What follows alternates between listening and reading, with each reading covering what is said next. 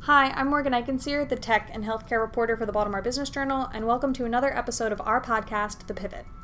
My guest on the podcast this month is Greg Fitchitt, president of the Columbia region for real estate development firm Howard Hughes Corp.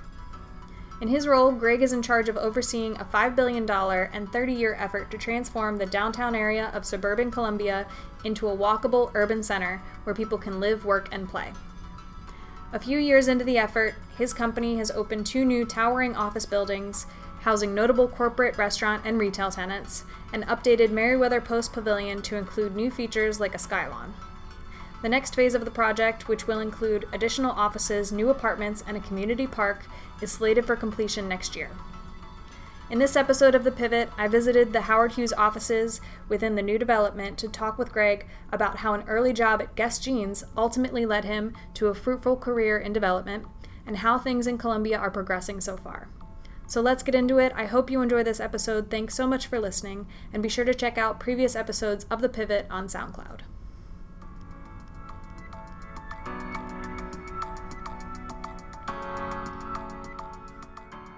So I wanted to start talking about kind of your career pivots before we get to kind of the broader theme of what's happening here in Columbia. So I read that you started out of college wanting to be an actor. So I was hoping you could tell me a little bit about that and kind of what led you to the path that you're on now. Sure. So as a youth, I was not the most directed of people. I was kind of, my folks were very supportive of kind of whatever I wanted to do. So I went off to college.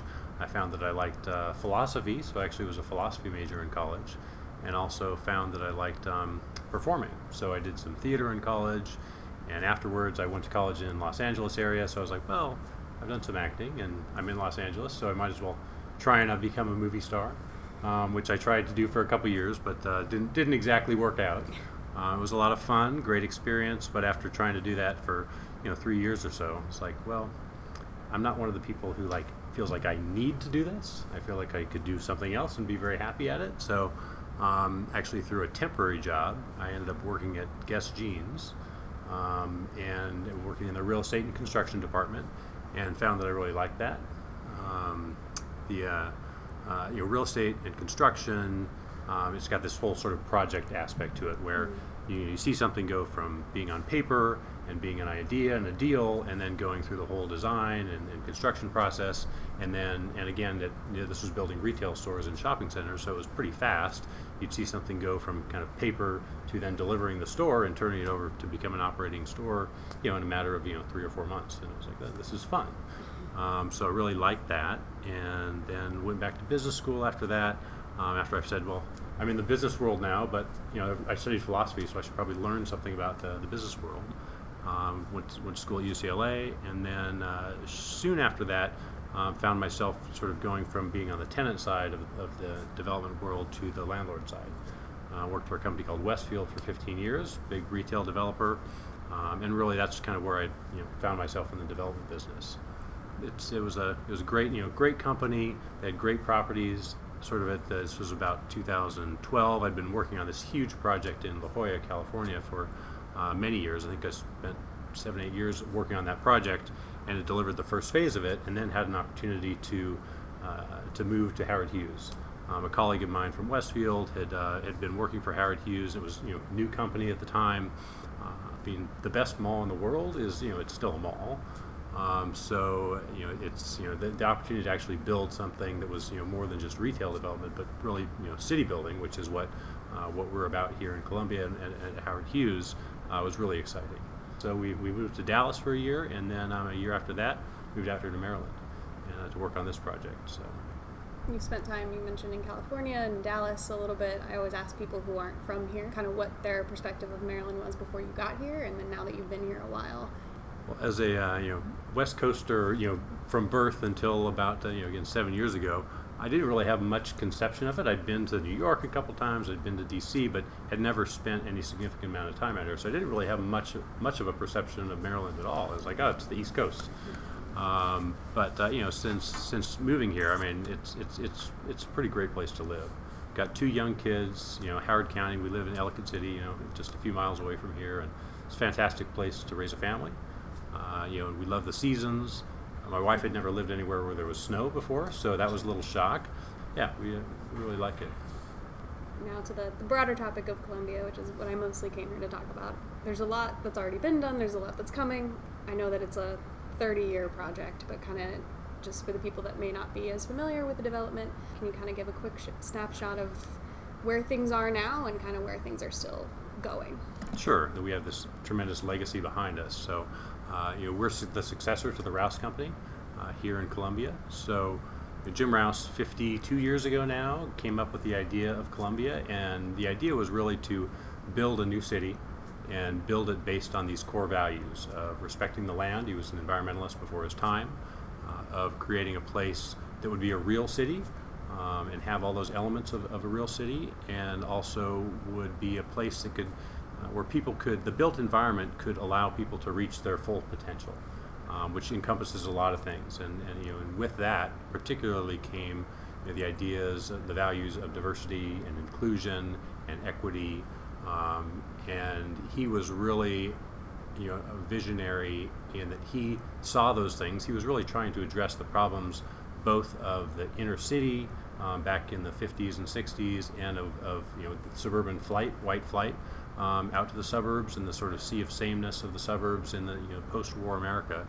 And he created Columbia with the idea that this, if you planned a city and intentionally created one, you could address those problems and create a place that really would be a great place to grow, for people to again reach their full potential. So it's a great base to work from. Now Columbia, it started out with this amazing vision, and it was really successful, and it's been really successful. It's an extremely successful suburb, but of those four values, the value of it being a real city, that piece never was really actualized, and the county, the council and the community, to their benefit, after a very long process back in starting in 2004, 2005, passed in 2010 this plan. And it really is, I think, trying to take those values of Jim Rouse, bring them forward into the 21st century, and create that real city, and create it in a better way. So that's the plan that we've been implementing now for 9 years, and we've had some good success. We've got some beautiful buildings. We're in the process of building some really nice, exciting neighborhoods here, and but we're still very early on. It's still, we've invested almost $1 billion here now between the new development and between our acquisitions here, and we've built about 2.2 million square feet now. We've completed, but it's still less than 20% of the plan. Mm-hmm. So as much as it's you see all this great stuff around it, it's still very early days. So. Yeah, I think the last time I was here, this building wasn't even the steel and steel up in the sky, and so it's cool to see the office fully built out now. It's actually that building that you see. Well, the podcast won't be able to see, but the building that you see in the image right there is we just completed that a couple months ago. That's Tenable's new headquarters. You can see in the image, it's a pretty spectacular. Mm-hmm. And at the same time as we have that building, we also are just now completing a residential building down there, Juniper, which is 382 apartments. That building plus 6100 Meriwether, plus the area around it will be about 100,000 square feet of retail, restaurants. Mm-hmm. We're completing a park as well. We've completed a fire station. So that neighborhood really is now coming to life. And what's exciting about that is this building is great. The buildings on the west side of the mall, the apartment buildings we've done are great. But what we're building now really is the vision of the plan, which is truly mixed use, compact, walkable, urban, centered around a park. As great as Howard County is, and it is a great place to live. Again, I've brought my family here, raising my kids here. They're going to the public schools, which are phenomenal. But it doesn't have that real walkable urban place, and we're in the process of delivering that now. So it's very exciting. What are some of the challenges of doing a project like this on this scale?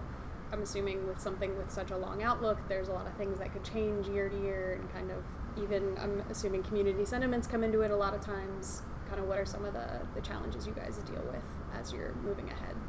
Yeah, it is a project at this scale, and this is it's a 14 million square foot plan, 30-year plans, $5 billion of investment. It's not something that happens quickly, and it's not something that we can do by ourselves. So it requires a lot of engagement with the community and also partnership with the local government, in particular, Howard County. This plan wouldn't be in place and wouldn't be happening if it were not for the leadership of a number of people in the county. Certainly, Ken Ullman was the county executive from before I got here through 2014, and he was the county executive when the plan was passed. And Mary Kay Siggety was the councilwoman for this district during that time as well. And the two of them together were real leaders that made this plan happen. And also Calvin Ball, who is now the county executive here today. He was on the council as well that helped shepherd this plan through. Obviously very controversial to have this kind of urban density in a suburban environment. Very difficult process, but through 5-6 years of engagement with the community, that plan was unanimously passed. And now we're in the process of seeing it come to life. It's an ongoing process. We have regular meetings with, we like to have sort of bring in small groups of community leaders, 10, 12 people, and, sit down in, here and sort of walk through the presentation in a very informal way so they can ask questions and, there's lots of misinformation about the project. Sure. So it's a great opportunity for them to ask questions and say, what have they heard, and to get the facts out so then they can relay that to their network. Howard County has been such a successful suburb that it also has, I think, what are fairly typical suburban problems, as much as the values of Jim Rouse are sort of in the community's DNA. A lot of people moved here and they don't know who Jim Rouse is, and they moved here because the schools are great, and with that there come these suburban issues, and we're really going through that now with this redistricting process, which is very controversial. And it's a big challenge for the community to, that again was founded on these sort of core values of diversity and inclusion, but people say, well, I moved here for the schools, and now you're saying I'm going to go to a different school, and that school doesn't have the same rating as the one that I bought my house in. So they get very, very upset about it. And it's a big challenge.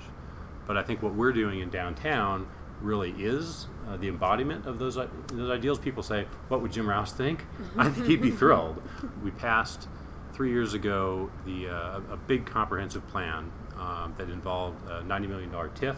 That's financed the roads that you see around us here. It also involved the early renovation and transfer of Meriwether Post Pavilion to a nonprofit. And then the third piece was a really comprehensive affordable housing plan. So the plan that was passed in 2010, it was basically when we build residential, we have to pay a fee to a nonprofit, and then they deal with how we're going to deliver affordable housing downtown. Well, after a couple of years, they realized, well, we could end up with a nice large bank account, but no actual housing, affordable housing in downtown Columbia. So there was a strong desire to rework that whole plan, and took many late nights and many heated conversations, but we ended up in a place that I think the Housing Commission was at the table, the Columbia Downtown Housing Corporation, which is the nonprofit established by the plan to deliver affordable housing downtown, the county government, and us worked together and crafted a plan that's really creative. It'll deliver almost 15% of the total units in downtown will be affordable. It uses all the tools in the toolbox of affordable housing, which affordable housing is an incredibly difficult issue. It's really hard to do and really hard to do right. But we use the Housing Choice Voucher Program, so we have very low income units that will be built. The first ones are being delivered right now in Juniper, so a total of 6% of those units will be affordable. We also have moderate income units, and then we did a partnership with the Housing Commission that uses the low income housing tax credit to deliver mixed income projects at both a market rate and a low income level. So it really is comprehensive, very complex and difficult to work out, but by a lot of people working together with good faith, and I think all believing in the goal and the objective, we were able to get there. So I want to talk a little bit about how you guys are leasing the projects, especially the office buildings. I know you guys have signed on some impressive tenants. You mentioned Tenable, and I was wondering how you're going about finding the companies, the people that you want to kind of be in this space, and then also, do you work with companies once they've decided to come to the buildings to make the spaces what they want, or kind of how does that work? Yeah, I think our tenants, and it's funny, Andy Shalal, I mentioned Busboys and Poets, he was here and he came up for an equity conference that we sort of helped supported in September, And during that discussion, he mentioned how he doesn't like landlords. He's like, landlords, I don't like that word landlord. It seems very sort of medieval. And he really looks for partners. And I think that's the way, that's I think why he came up here and chose Columbia for his first location outside the DC Beltway, is because he felt he had a true partnership with us. And we really do view the businesses that we work with as partners. Their success is our success should be their success. And that's how we work with them. And another great example is this building. So this building, Pearson is the anchor tenant here, and we really designed this building from the inside out with them for their business, for the future of their business. And actually, you look at we have 3 office buildings that we've built so far. Each of them is very different in architectural style. Each one we used a different architect, and really they were designed in conjunction with the tenant, the anchor tenant. So MedStar, that building has a certain look and feel. This building as well, and then the new building, 6100, also, tenable, leader in cybersecurity, homegrown Howard County company that's now public and traded on the NASDAQ. We worked with them to design what again I think is a pretty beautiful building. It's got a rooftop deck, and indoor and outdoor space, conference space shared for the building, overlooking Meriwether Post Pavilion. It's just spectacular.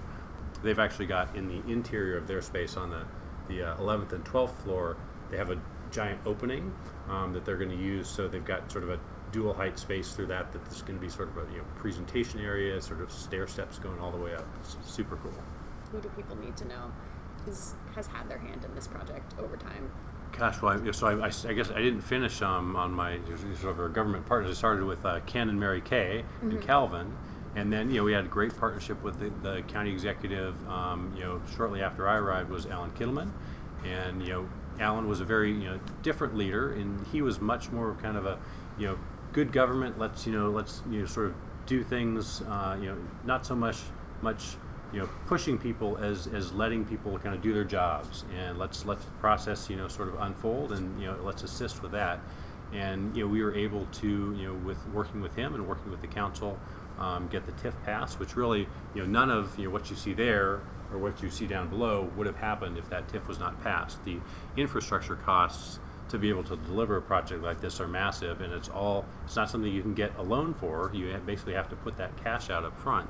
And without the partnership with the county government, that wouldn't be happening. So Alan was instrumental with that, again, with Calvin and Mary Kay also, both on the council, providing real leadership. And then now, Calvin was elected county executive, and so we're working with him now. He's been great. He's really got a leadership style that is about pushing and about vision, and he wants to do big things. So that's exciting because we want to do big things as well, and to have a partner in the local government who also is ready to be there with us and get big things done. He wants to do he's got a big focus on transit and transportation, which is something if there was one thing I'd say that's the toughest for us, it is transit. We don't have a metro line here. And there's not a prospect of one coming in any time in the near future. So what is our transit solution? We've talked with him about bus rapid transit. If we could have dedicated right-of-way that could connect us from Silver Spring and the metro there up here to downtown Columbia, over to Fort Meade, over to BWI, those could be really meaningful transit connections.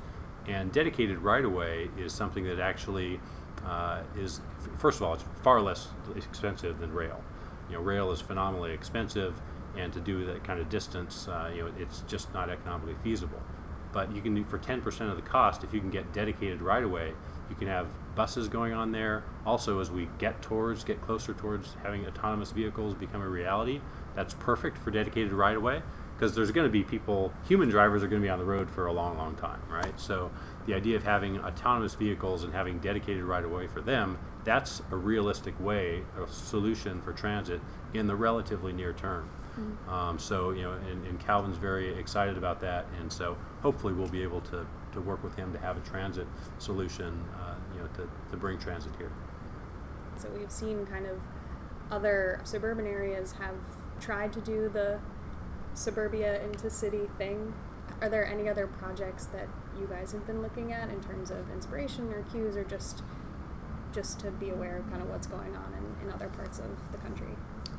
Yeah, I think there are a lot of people trying to do this.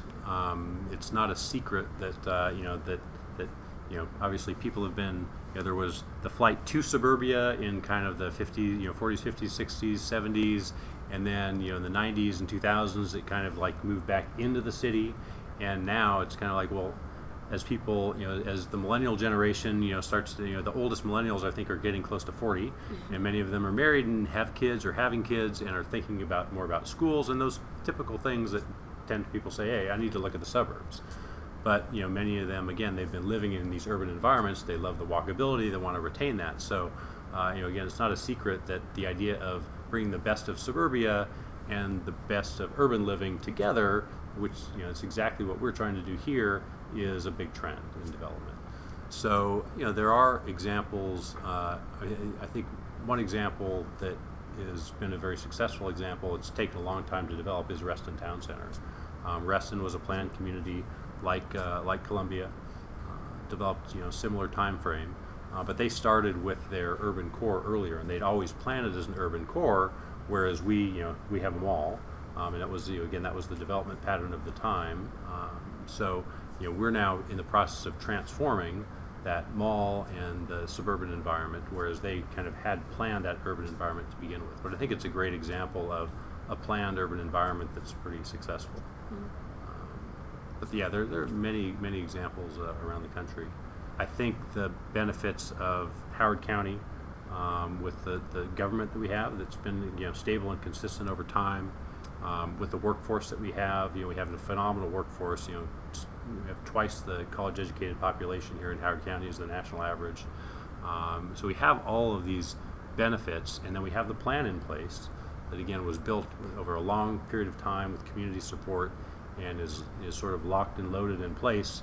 And then you have us, Howard Hughes, as a developer with major capital resources, access to capital, with a long-term vision that is really able to deliver on that plan. So we've got the right ingredients here, and again, so far we've been successful, and I'm very optimistic that we'll continue to be. Have you thought about what you're going to do when it's all done?